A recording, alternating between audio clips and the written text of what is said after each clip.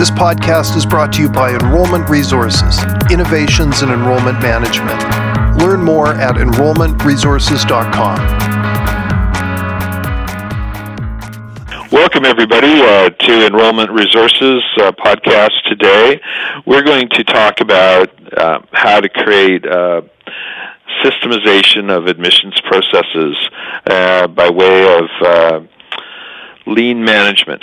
Now, this is a bit of an obscure topic, but given the regulatory environment that's coming down the pike, and given all of the changes in terms of how millennials purchase services versus how it's done previously, this is a very important topic. So we won't spend a long time. We're going to talk about, we're going to go from kind of broad to granular, and if any of you have any questions along the way, just press *6 and chime in, and we'll be happy to answer them. Also, Lauren, if you have any questions you want to write down, Lauren can grab those and field those at the end. And I see this going maximum 30 minutes. So let's just jump in.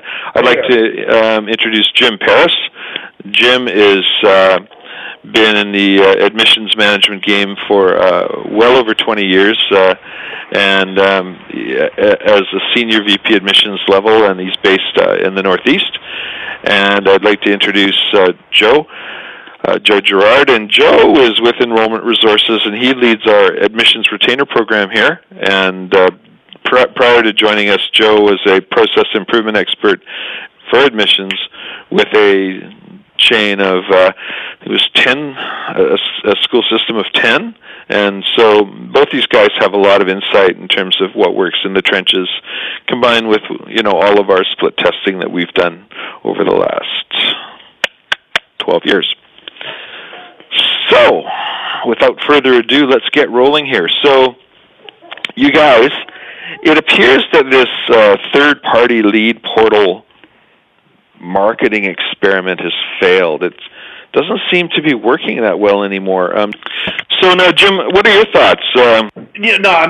Certainly looking at processes and procedures and controllables, I mean, we know it's difficult to make contacts and to get a hold of people and to have the opportunity to have a quality conversation, and obviously the lead flow and the sources where they're coming from has shifted dramatically to almost solely, whether it's the referral end or the paid search engine. But I guess my 2 cents on the next step there, which is to measure the contact and to have an idea of how many quality conversations, whether you're an admissions rep or a director of admissions, and what your team is doing, but try to get your arms around that number as part of the funnel conversation. How many quality contacts are being done? And on average, we're seeing, as an admissions rep, 25, 30 quality exchanges, whether it's email or over the telephone, that are unenrolled students. From that spinoff, certainly having the opportunity to set an appointment, and obviously with the goal of getting them on campus. So. Yeah, exactly. So it really is a flight to quality. Our friends at Velocify, they had come out with some recent new research, which is quite, it's counterintuitive to what seem to be the sacred cows in the industry, and that is that it's actually more cost-effective to give an admissions rep 1 or 2 leads a day versus 5. So back in the day, the marketing lead gen paradigm was fill the reps up with 5 internet leads a day, let them convert 1 or 2% of those, and basically burn the rep out, dial till your fingers bleed, that kind of thing. And this new research is indicating that, if you have 1 lead a day that is of higher quality, that admissions reps can convert that, 30-35%. And if you run the math, the numbers almost wash out to be the same. Joe, any thoughts on that, Joe? Yeah, I mean, what I've been seeing is that it's exactly what Jim is saying. It's the quality conversations that we're having rather than just volume. And with reps that are going through just a ton of volume, and they're waiting for that quality conversation to happen, it almost becomes like a surprise to them when somebody that they talk to has a more meaningful conversation, and they're not prepared to have that dialogue with them. And so that's what we're finding more and more, is to find if they can just get the right amount of leads, like you said, maybe 2 or 3 a day, that they can have meaningful conversations with. That's going to, as a leading indicator, drive those trailing indicators, which is the customers and the revenue. And trailing indicators are always really good for a healthy school, aren't they? So so then that runs to the other end of the pendulum, and that is you go from just churning out a whole bunch of crazy leads and people thrashing away to having the high quality conversation, but without having any kind of a process or an ability to split test those processes. It really is guesswork. And so the piece that has to fit in the middle, the meat in the sandwich, is that of process improvement. And if I may, you guys, I'd like to just give a background as to what process improvement is all about, and then let's talk about how that relates to admissions and admissions management. So back after the Second World War, the Allies created for Europe something called the Marshall Plan, and they went and basically put Germany back on its feet economically. But in Japan, not so much. But they did send this, what they deemed to be this crazy economist, this guy named Edward Deming, whose ideas about choke point management were not gaining any traction at all in the U.S. So they sent him off to Japan and said, hey, go try your theories with Japan. They're in need of having their economy rebuilt. So back in the day, there were these little Japanese companies like Toyota and Nissan and Mitsubishi, and these little tiny manufacturing companies that embraced this Dr. Deming's words on choke point theory, and out of that came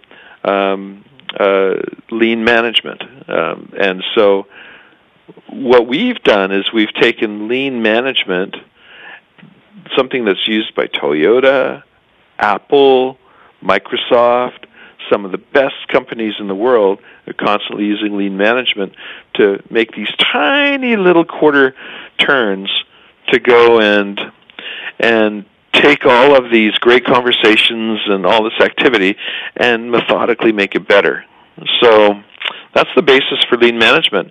And so, Joe, how can that fit into an admissions environment? It seems, because it's like lean management's been traditionally used in manufacturing, and admissions is about as far away from manufacturing as you would get. Well, yes and no. When we apply Deming's theory to admissions and into the sales process, what we end up seeing is that, like when I map it out on a graph, is that most processes are typically out of control. That's why I say, like on the admission side, 1 month you're the hero, the next month you're the goat. The goal is not to have these big wins and these big losses, but to bring everything into control, which is essentially what the manufacturing economy did. And so by doing that, he's reducing the amount of variation in the things that we're doing, and we're finding those choke points and the bottlenecks. And typically, as we do evaluations, it's happening at this first point of contact. So we're trying to do all of this other stuff on the marketing and on the, it's student retention and how we're presenting our products, but it's all boiling down to this first point of contact and having, like Jim said, these meaningful conversations. So if we apply those theories to admissions, that's what we're looking for, is where are those bottlenecks? Where's that choke point? And how do we effectively address that, which then drives the whole machine? So if we were a manufacturing company, this would drop down our cost per item, and it would actually be able to help produce more results with less time. Right. So an analogy that comes to mind is, a guy has a big distended belly. He's got a yeast infection, because he's just eating too much in the way of wheat and simple sugars. And by way of doing food testing and taking different foods out of your diet, that person with the yeast infection will eventually land on things that will improve their condition. And less bloating, and their tummy will shrink. Jim, is that a decent analogy, or? Yeah, that's pretty good. I got a nice visual. You talk about a choke point. I mean, that is really what Joe was just touched on. That whole contact, that first initial contact, has how many and what they're like and what that conversation needs to go to proceed with has changed dramatically. I know I'm preaching to the choir for the people on the call who are living it over the last few years, but we do all this work, right, from the marketing end, spend all these dollars and chasing down and making all these attempts, and then once we were lucky enough to get that exchange, that quality exchange, if we're sitting back saying those are all great questions, how much does school cost? Great question. I'll let you know when you come down to see us. Or what's the school like? A great question. I'll let you know when you come down to see. What's the placement like and the services like? That's a great question. We keep holding them blackmail on the visit. And you're probably seeing your show rate, right? Another choke point. And once you do have the contact, and then they're just agreeing for the appointment, and some of them aren't showing up. That conversation and the ability to balance information, right? You're asking questions, but you got to give up some information. They're informed. So in some cases, they know more about your school than you do. Just if I could just jump in, Joe. You were just mentioning in a chat we had earlier today about millennials who we're primarily marketing to in education are really 2/3 of the way there and before they even pick up the phone. You care to expand on that? Yeah. Just like Jim was saying, they're more informed than ever. One of the stats that came out, not just in education, but in general, is that with information that's out there, is customers are 60% of the way through the buying process. And when I ask reps, most of them will agree to that. But at the same time, is when we actually review how many of your potential students are really well informed when they call you, we're agreeing that's probably only about 5 to 10%. So we have this disconnect between how much information they have and how much knowledge they have on what they're doing. So if we're just brokers of information on the phone, and like I was saying earlier, is I listen to mystery shops all the time for schools all over the place, and it's very rare that we hear people that knock it out of the park, that ask great questions, that qualify deeply, that be able to make a connection and not just jump in to say what they want to say about their product and service, and then they wonder why people aren't showing up. And it's really interesting to me because what happens, people, how do I say this? Well, okay, somebody's thinking about education, so now they're on websites. And we know that a lot of websites are written in such a way that it's full of ad puffery. In other words, these websites, to varying degrees, lie. But they... people take these websites at gospel, at face value, and then they're into Yelp, and they're reading Yelp reviews and Google Plus reviews, and they take that information at face value. They don't know who wrote that information. It could have been planted by the school, or it could have been planted by a competitor to bring down a competitor. There's all kinds of nasty undercurrent social media activity that happens. It's quite mean and predatory that happens online. These folks are gathering information, and while they may be 60% of the way there, what's interesting is a lot of the information is inaccurate, and admissions reps have this unenviable task of having to deconstruct what they know, help them eliminate what is incorrect, and fill back in what is correct and valuable information for them to help them in their decision. Jim, do you want to speak to that, like deconstructing incorrect information?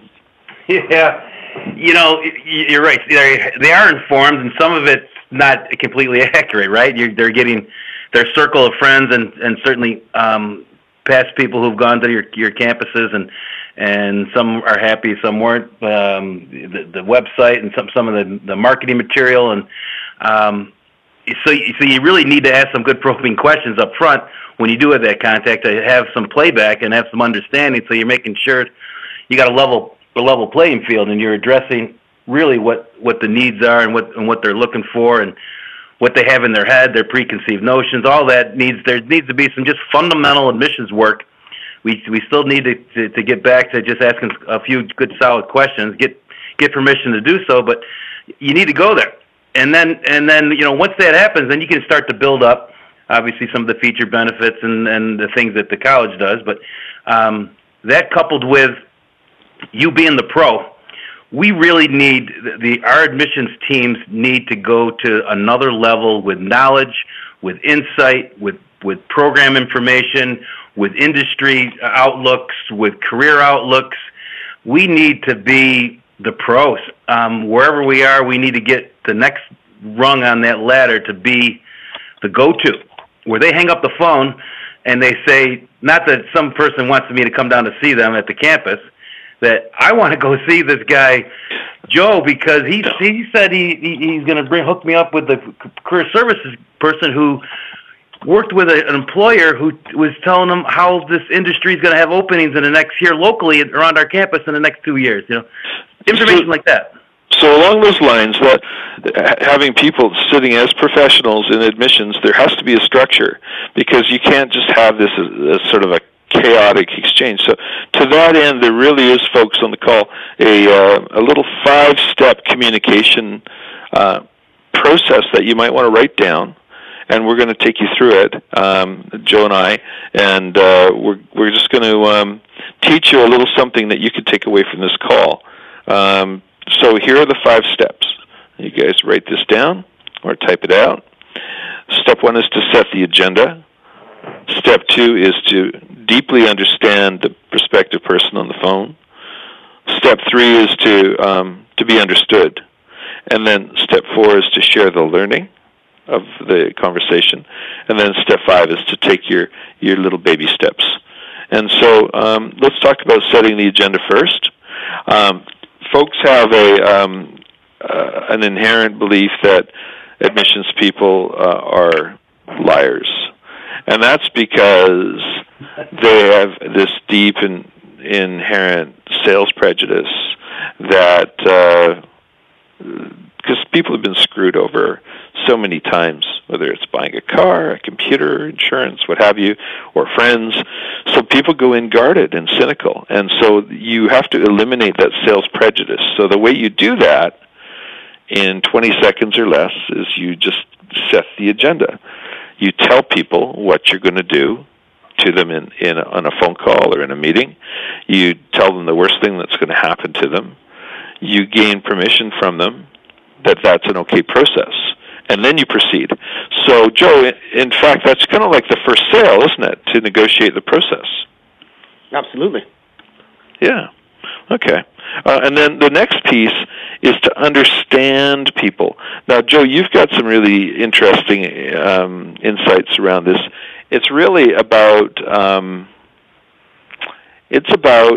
qualifying people to a degree that folks are probably not comfortable doing. And so admissions people are typically kind of, when they get nervous or tired, they default to a presentation mode. But what we advocate for is staying in that question for as long as humanly possible to allow us to customize their life journey. Why don't you deepen in on that comment, if you would? Sure. There was I had a call last week with a group because I went visited my family and I went golfing. I took my 14-year-old nephew golfing, and I had a huge light bulb for myself. He hit his ball over by this other group of guys, and I said to him, "Go over there and ask those guys if it's okay for you to hit your ball." And he looked at me like I had just asked him to jump off a bridge, and he was terrified. And so I said, "Well, just go over, just say, hey, can I go hit my ball, and then just go hit your ball and come back." And he wouldn't move. He was frozen. So I just said, "Hey, guys, is it okay?" He hits his ball. And they said, "Yeah, no problem." So he went over there, hit the ball, and then came sprinting back as fast as a 14-year-old could ever run. And it was that moment that I realized that, for me, what may seem simple for me to do might be absolutely terrifying for somebody else. It might be really uncomfortable for somebody else. And so on our phone calls, we have to determine the level of comfort that people have. A lot of students, when they call in for the first time, this is a very scary thing for them. A lot of people, they're asking for help, they're asking for change, and if we just get into presentation mode, we miss an opportunity to be empathetic with them, and if we don't ask the right questions, we don't help them frame the problem correctly, and we're just one more source of information. So what's going to make them feel value in coming to see us. So our ability to connect with people on the phone is the number one skill. When reps start to develop that really, really well, to build relationships at first point of contact, their numbers go through the roof. People are more now, willing to if I may just jump, if I can jump in. So the key really is to creating that connection is to really understand the other person on the other side of the phone, to really understand what makes their heart beat, what makes their soul stir, and the bonus is that people love to be in control, they love to be right, they love to be acknowledged, and any time that you can spend some extra effort to ask people about their hopes, their dreams, their career path, some really juicy, gooey, high-quality questions, they feel fantastic. And, if they feel fantastic, those 6 or 7 other schools that they're considering working with, they just shut that down because they're getting love. They're getting love from that admissions rep in the way of this nurturing, caring person who is really curious about learning about who they are. Does that sound a little kind of sappy or what? No? No. I know you're not asking me, Greg, but that's exactly some empathy, and for them to feel that they don't have a horn on their head, that you acknowledge their position and what they've shared, you thank them for them being so candid, and that you're not alone. There's many people that have situations like that, and this is what we do here, and this is how this works, and you use their name. Those feel good moments are huge. I mean, we've tracked, and I'm sure your campuses that are out there have tracked, from the lead entry, the date, when they first reached out, and how long, some call, set the appointment, come in that day and enroll, all in one day. Some take a couple days, some take a week, some take a month. I mean, we've seen that if the reps who keep that good positive contact, and there's legitimate reasons why they can't make a decision this term, this quarter, or whenever your start is, if you keep that door open for a callback, they do enroll. I mean, some campuses are getting 30% that are 6 months or older, 30% of their enrollment. So then, the key is here is empathy is the juice that runs through the admissions reps' veins, the best ones, and that questions are the tools that the admissions reps use to make that garden grow and to enhance the lives. I mean, what's cool is whether somebody goes to school with you or not, or decides to go to school, period, if an admissions rep does their job properly by asking those juicy, gooey, wonderful questions, they leave the office of the admissions rep with more clarity around where they're heading in their life. And what a gift that is for somebody. Hey, Joe? Absolutely. Yeah, absolutely. And so by understanding somebody to greater depth, now flipping back our business hat on, if you can understand somebody to a greater, deeper depth, in fact, greater than maybe they understand themselves, then you're able to communicate in such a way that you're not wasting their time. You're communicating in a laser-like fashion where you're giving people the information they need to help them in their decision-making path. Joe, do you care to enhance on laser-like communication?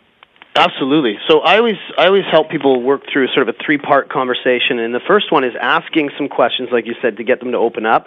Then the second part is making sure that we really listen to whatever they say, and then dig in on that and say, hey, that was really interesting what you said here. Can you help me understand that a bit more? Most of the time what I hear is we ask some questions, and then they say something. Now we rush to solve, and we say, and even if our information is just the best information, we've tested it, it doesn't resonate. By digging deeper, we're able to actually now help them frame the problem, and the solution is something that we collaboratively create together. I had a rep earlier this week that we were working on this, and she decided that she was going to test some of this stuff out, push herself out of the comfort zone and ask some more difficult questions in her calls. And she had a lady that wasn't returning her calls and finally got a hold of her and just said, based on what's been going on, I'm assuming that maybe you're having a bit of a difficult time with this because you told me last time you're a mom, and this must be a big decision for you. Can you help me understand? There's lots of information information, and she just opened up, started crying over the phone, saying, I was really nervous. I didn't know what to say to you, and everybody's calling me, asking me to come to school, and I don't know what to say. And so she said, are you a mom too? And they had this whole connection on what it's like to be a mother and making decisions like this. And so just, pushing herself out of that comfort zone to ask more difficult questions opened up a dialogue that she wouldn't have normally had. So now, we've got setting the agenda, understanding a person to a great degree. Now, Tash Uray, you're on the call here too, and I guess just circling around, folks. Tash is similar to Jim and Joe. He has like 30 years experience in enrollment management with some great schools, and I think what's interesting, Tash, is that to really go to that place of empathy and being there for other people is it requires discipline. It requires you have to have part of a process, and this is really a process of spreading empathetic energy around. It requires discipline to do that because it's an other conscious kind of activity, and humans are self-centered. You want to expand on that? Sure.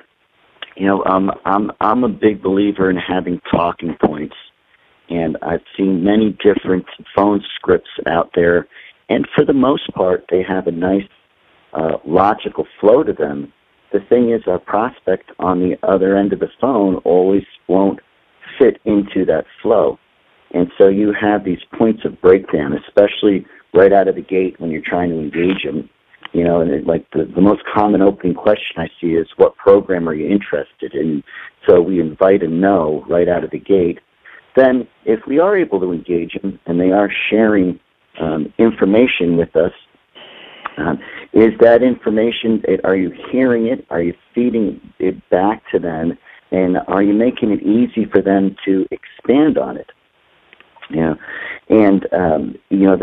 That natural progression of information sharing is they're giving us information, we're hearing it, we're sharing information back with them, what we heard, and maybe adding to it, maybe punching a couple points, a couple of the features and benefits of your institution, and then following that up immediately with another question that just keeps it easier for them to open up to you.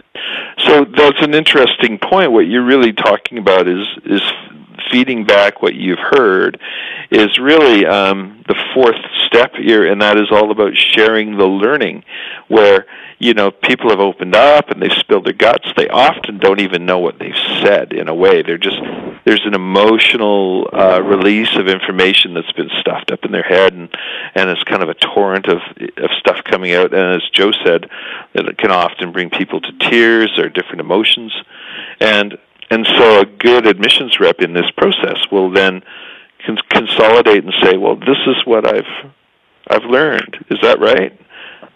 Tash, you care to expand on sharing the learning?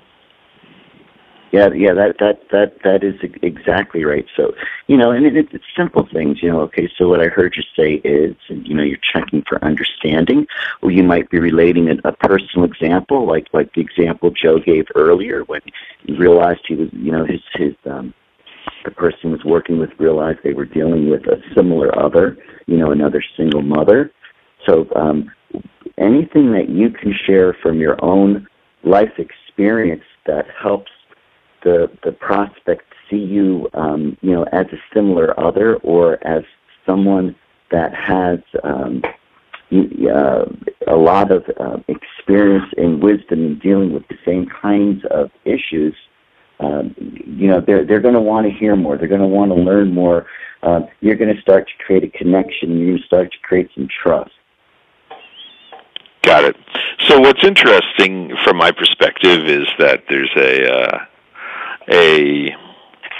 every time that you circle back and communicate and reiterate what somebody is saying, and they're in agreement, Joe, it's kind of like making, putting the business hat back on, it's kind of like making a little tiny micro sale. Every time you can create agreement with somebody on even a point of communication, it creates a positive bonding point.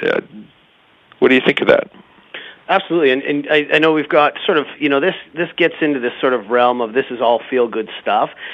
Let's get back to the business case of people always say, well, I don't have time to do this kind of stuff. What if I don't have time? The answer is you don't have time not to do this. If you're spending all your time chasing your customers because you didn't build relationships at first point of contact, you're going to lose just because of the numbers. The people that actually take action on this stuff, they're genuinely curious about the customer on the other end. They're finding those places that they can relate, like Tash is saying, that they're completely authentic on the phone, and they're setting their energy before that call. Those are the ones that are winning the game. And you can feel that. When you call somebody, you can tell when they're on or when they're not. And so one of my metrics I always measure is how quickly can we be authentic? Like as soon as we pick up the phone, are we ready to have that conversation, or are we just picking it up as one more thing we got to do? And the people on the other end can feel that. So if you don't feel like you have time to have these conversations, you're going to lose because it's going to be a lot of entropy in your process trying to chase people. And then, of course, if you've done a great job of becoming world-class at asking empathetic, emotionally based questions and creating connection, the sharing of the learning becomes really easy. And then as a byproduct, moving along with that little tiny baby step becomes a no-brainer. And as long as you're advancing things along, pushing the marble along, then you're going to make progress. And so to that end, Jim, you spoke about how to create that little contextual tiny advance in the admissions process. Quickly, can you just have a couple words on that? Yeah, that we keep talking about quality conversations, and it really comes down to that. You have a solid, insightful conversation. You have a little rapport that's been built up. You're starting your relationship with them, and there's some outcomes, right? Some of the outcomes can be the natural next step of an appointment, right? To come in with solid value for the visit and why they'd want to do that. There could be some referral opportunities. But there's also with this, and you hopefully do a lot of this, but to what degree, I'm not sure, which is to maintain and leave that door open for the next best thing besides a visit, which is another conversation. And the little process that you can use there is if they're not coming in for a visit, you negotiate a little 15-minute phone call, and so that you're not playing phone tag and hunting people down. Now, listen, I need to be respectful of people's time here, and we are 4 minutes beyond what we promised. So, ladies and gents, what we're going to offer you on the call is, if anybody's interested, is the first 3 people that text in their information will offer a complimentary mystery shop for your school. And this will be a first point of contact mystery shop. People seem to really find these interesting when we complete them for them. We've done well over 500 of these over the last 12 years. So here's what you do is you text the following number, 1250, it's the area code, 391-9494. It's 250-391-9494.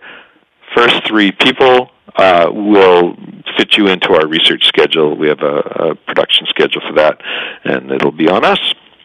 Now, anybody has to leave. This is the formal part of our presentation. It's now over. But we will hang around if anybody has any clarifying comments or questions they might ask. And Lauren, you might have one or two, or you can press *6 on your phone, you guys, and that'll bring you into the conversation. So who has a question for some of these admissions gurus? Nobody. Well, I do have one from Erin Fitzgerald online. I'm not sure if Erin's still on the call. Okay. But she asked, what are your thoughts for schools that have internal call center? They touch base with prospective students prior to the campus admission advisors. So she's asking specifically for feedback and how to direct them, perhaps. Tash, why don't you start with that call? First of all, if somebody has that situation, I think the admissions reps are very fortunate because the call center folks are the ones that are going to deal with a lot of that upfront rejection. So in terms of your spirit of your troops, your spirit of your admissions reps, it's typically a little bit higher because they're not facing as much of that initial rejection. So if that question is, how does the call center rep handle engaging with the prospect, that's different than how does the admissions rep handle the warm transfer.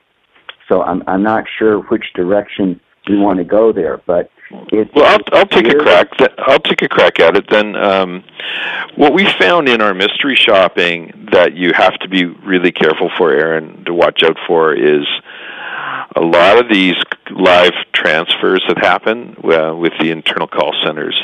People can be left on hold for 2, 3, 4 minutes, and it's brutal. And prospective students drop the calls, and all these hard-fought leads and prospects just drift away to a competitor. And so there has to be a real tight process management piece there around live transfers, where if somebody's not picking up after 20 seconds, you have to loop back, and that call center person has to pick up and deal with that call and set up, as Jim had pointed out, a phone call, a follow. Hey, Greg, can you hear me? I sure can. Is this Aaron? Oh, yeah. So, in our instance, and I think in a few other schools, our internal admission support center, our call center, they're actually setting the appointments. So they don't even, the only time they do a live transfer is if they need to talk to someone at the campus. So they're actually setting the appointment for the admissions advisors. So they're the upfront, kind of sales team where they have the prospective student on the phone. They're listening to a few of their needs, and they're actually setting the appointment for the person to show up at the ground campus. And where's that breaking down? Well, I think for many of us, and what you've said before, is just the contact rate for one thing, but I kind of view it as our admissions support center really is kind of your front-end sales team. Yep. They've got to be more kind of sales-focused, needs-focused, and not just appointment setters. Yes, so Joe, speaking to Aaron's point, she's hitting it dead on, and I think the front-end sales support team or the director of first impressions, I think the theme of our call is if these call centers can really deepen their skill set around asking intelligent, deep, juicy questions, Joe, that could go a tremendously long way in cementing what is really a tentative relationship that's kind of holding by a thread. These guys are running with very little information, so you need to deepen and anchor that relationship before that appointment is set. You care to speak to that, Joe? Totally. Yeah. The two words when I'm working on the training side is cross edification. This is one thing that will absolutely transform when you have appointment setters, and also throughout your organization. If you have people that deal with customers, so you have more than one customer-facing person that is handing somebody over, even when you have somebody that goes from admissions rep to a director setting up appointments for somebody else, there's a transfer of trust that needs to happen. So when you build a relationship on the phone and you're an appointment setter, what you should be doing is really celebrating the person that they're going to meet, not the process they're going to go through. So you would say, if I'm setting up an appointment for Jim, I say, oh, this is great. You're going to love this program that you're looking at, and you've got some great questions. I'm going to set you up an appointment with Jim. He's awesome. He's got X amount of years experience. Here's what he really is good at when he's working with students. You're going to love meeting with him. He's really funny. He's a super nice guy. And when you get together, here's the kinds of things you guys are going to go through. Now, through that process, I've transferred this relationship onto Jim, and they're excited to meet that person. Without that, if I just built a relationship with them, they want to talk to me. Now, if I'm saying, oh, this is great, we're having a good time, now you're going to go meet a stranger, that's a bit intimidating. And the other part of the piece is now when Jim gets that person to come in for the appointment, he's saying, wasn't it great talking to Joe? Didn't he really help you with that information? He's really good at these things. And they're going to see that not only is it valuable to talk to one person, but it's valuable to talk to everybody in the organization. It's going to be a reflection of your company as a whole. So when you start getting into cross-edification, it's huge. Now, stacking onto cross-edification is to give your call center people the courage to be world-class.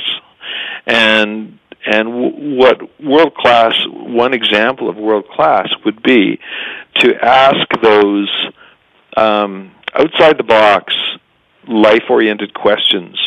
So who comes in to, talk about education, and then all of a sudden this person on the call center says, hey, tell me a bit about your life. What are you doing right now? And I want to make sure that I get you going in the right direction here, and that we're not wasting your time. I just need to ask you a few questions, and if you don't want to answer them, no problem. And then you get into that nurturing tone, and it's, hey, what's keeping you up at night? Why are you frustrated? Why are you calling us? And these kinds of questions that people don't slot in with a call center. Why not break that mold? And why not take this into a little 5-minute gift that might help to change a person's life by just having the courage to ask these really interesting questions with somebody that they don't even know.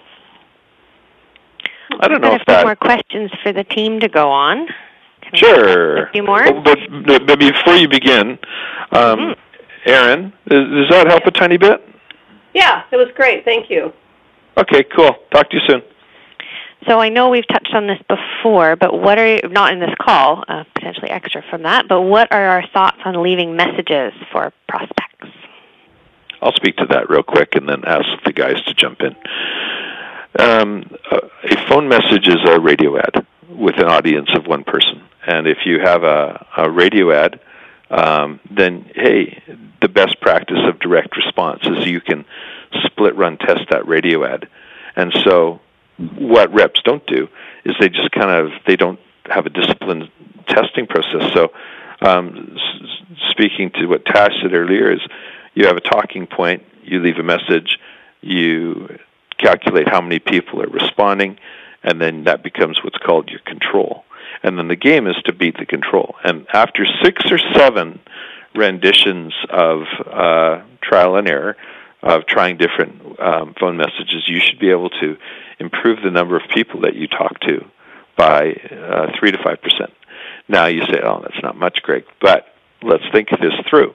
If somebody's making 30 outbound phone calls a day, attempts, that is 660 a month. And if we can get that person to talk to 5% more people they were not otherwise talking to, that's an extra 33 phone conversations that they otherwise would not have. And conservatively, if that converts at 10%, that's an extra 3 students a month. That's 36 students a year. That's $900,000 a year on a certificate program by simply split testing the phone message. Wow. Tash, do you want to add on to my math, or do you want to speak to that? Yeah, I think that the message depends on the type of lead and the age of the lead, and I am for leaving messages. And 25 years ago, I wasn't so pro leaving messages, but there wasn't nearly the amount of outreach to that prospective student that there is today. So the fresher that lead, just reconnect them with, hey, you had done some research on the internet and filled out a contact form. What's not perfect in your life yet? I'm calling to provide you with information. Here's my name, here's my number, please give me a call. Something fairly simple like that. When it's an older lead and you're reworking leads, that's a very different. But Tash, if I can jump in, it doesn't matter. I would challenge and just say it doesn't matter. It doesn't matter what the message is. What matters is the protocol of split testing until you get to best practice. Oh, I agree with that. So that might work, or maybe it doesn't. But really, at the end of the day, it doesn't matter. It's the process of split testing to get there. And then I think if you're calling a lead that has some age to it, you have to re-engage the student with why they initially reached out and completed that contact information to begin with. something's not right in their life. And if you're calling them and it's 2 weeks, 3 weeks later, or it's 2 months, 3 months later, that's a different message than if somebody called in and it's only an hour later. Yes. There's this guy, Jim Jeffries, with Trios College. It's a chain of schools in Ontario. Really good, high-quality school. And we were running all these folks through split testing exercises, and we were on a group call, and he had gotten to the point of where he said, well, this when somebody doesn't show up for an appointment, this is what I do. And he leaves the message. It goes, this is Jim from Trios. You didn't show up for your appointment. Hey, when you get serious about your life, give me a call. Click. And all of his peers were all going, that is so rude, blah, blah, blah. How could you do that? And then finally, after he got beaten up, one gal said, well, what's your conversion on that? And he said, it's 86%. So 86% of the people he left that message with came just groveling back for the meeting, begging to have Jim take them through their process, and he converted a good, healthy percentage. Now, I'm not advocating that is the comment you use, but that's what he landed on through his split testing. And interesting. Lauren, another question? Yeah, I've got another question. This is from Jenny. She's saying that about the fact that we said high volumes aren't necessarily the most important, but her school tries to reach out to get as many people as they can, and she's wondering if we're saying that we should cut down on the number of calls and have more conversations, because a lot of people just have one question, and they just want that answered, and at what point do they keep trying to call back that person? There's a couple different questions in there. So when you get someone on the phone and they just want to ask one question, then your first sale is to negotiate the agenda. The first sale is to sell them on the fact that there should be some other questions they should ask, and that you should be allowed to ask some questions of them. That's your first little tiny baby sale. Joe, do you want to talk about the little tiny baby sale? Yeah, I mean, essentially, if we go back to what we're saying is that customers are really, they're more informed than ever.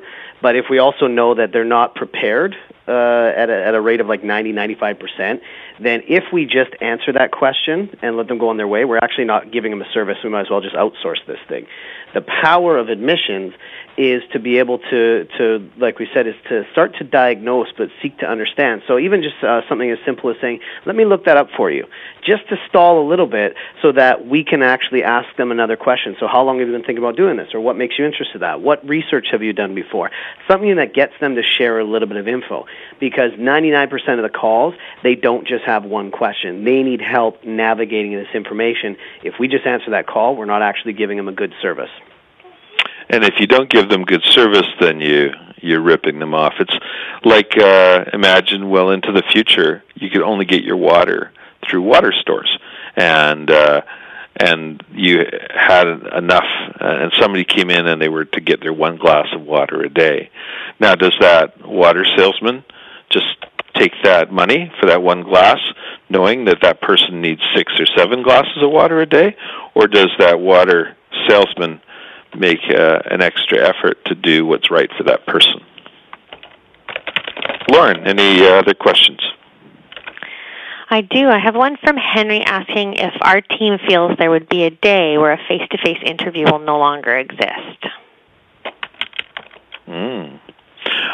Well, Tash, I guess really online education. What was the question? Go ahead, Lauren. Sorry, it was just asking if our team thought there would be a day when the face-to-face interview will no longer exist. I can jump in for a second if you want me to. This is Jim. I mean, there's been a few campuses that have already gone down the virtual tour, or ones that they've had quality conversations, but they have not been able to get them down to the campus, and there's been some legitimate reasons for them not to visit this week or two in the next 2 weeks. And is it appropriate to actually do have a conversation or a virtual interview touring with the computer and be able to go a little farther virtually, and so that's been, again, it's a small percentage, and it needs to be used wisely. But there are campuses, and I was part of them, where they did financial aid over from the person was at home, and have done the interview virtually. But again, we're not there yet, from this is the mainstream. But is there an opportunity for something along those lines? Absolutely. And again, you can't lose something you don't have. I mean, if they're not coming to your campus, they're saying all the right things, and we keep holding them back to, we'll talk about that when you come down. It's not moving along. No, the whole idea of holding back information is a dead horse. But we have our virtual advisor software, which is a lead qualification software that's working tremendously well in advancing people's interest remotely without connecting with people. But I think to answer Henry's question, education is a large ticket intangible. That's where you would classify it as a marketing matrix when you're looking at this from a marketing perspective. And large ticket intangibles, even now, need what we call a synchronous exchange. Synchronous, where you're across from somebody via the phone or in person. Asynchronous is where you're having a disjointed exchange, whether it be text messaging or email or what have you, or written word. And you want to ideally be face-to-face because of the tools, the communication tools that you have in your quiver. The written word is really just 5, 6, 7% of the total arsenal you have in terms of communicating effectively. And when you get someone on the phone, the total quality is a big jump. It takes it up like 35, 38% when you add in the voice, the tonal quality that comes with the voice. But when you get in front of somebody, right, and your hands are flying around because you're excited and your tone of your face flushes because you're enthused. It's all unconscious stuff. But for the admissions reps truly believes in what they do. It all oozes out in kinesthetic cueing, and that is what really people. That's where people learn is from how people look at you, how their hands fly around because they're all excited, how they shift in their seat, their skin tone, how they fidget, eye contact, all those little things that we've been trained as humans to learn about our entire life get synthesized into that one exchange.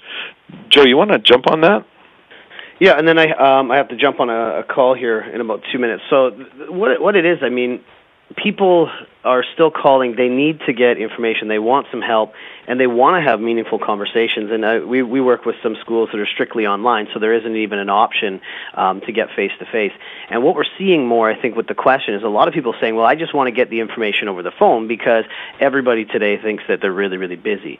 So what we have to do, no matter whether it's on the phone or face-to-face, we have to sell the value of having a deeper conversation. If we don't sell that value to say, hey, you know what, whether it's on the phone, face-to-face, on Skype, or whether we email each other or do carrier pigeons, it doesn't matter, that we are saying, hey, the next step is we're going to be doing these series of things, and we can either do it on the phone or face-to-face. So there could be a day where we see more phone appointments, but we have to make sure that people do buy typically in stages, that we don't try and do it all in one shot, that, like Gregg said, set the agenda and help them move to a more meaningful conversation. And if you're just measuring from leads to conversions overall, you're missing a really important piece, like Jim said, is the metric of how many meaningful dialogues that you have with your leads that are coming in. That's a perfect segue. I think it's time to say goodbye. I know there are other questions, but we have other folks have to disperse here. If anybody has any other specific questions that they want answered, we'll be happy to do that in person. All you have to do is text 250-391-9494, 250-391-9494, and Paul Bertarelli, our liaison officer for the company, will button down some time, and one of the four of us can help you out. So for those that are still left on the call, I just wanted to thank you for hanging in and hope we've given you guys a lift and shared some information. And thank you again to Joe and to Jim Paris and to Tash Uray for jumping on and sharing your opinions. And we'll do this again soon, everybody. All the best. You're welcome. Good luck, everybody. Thanks, everyone. That's great.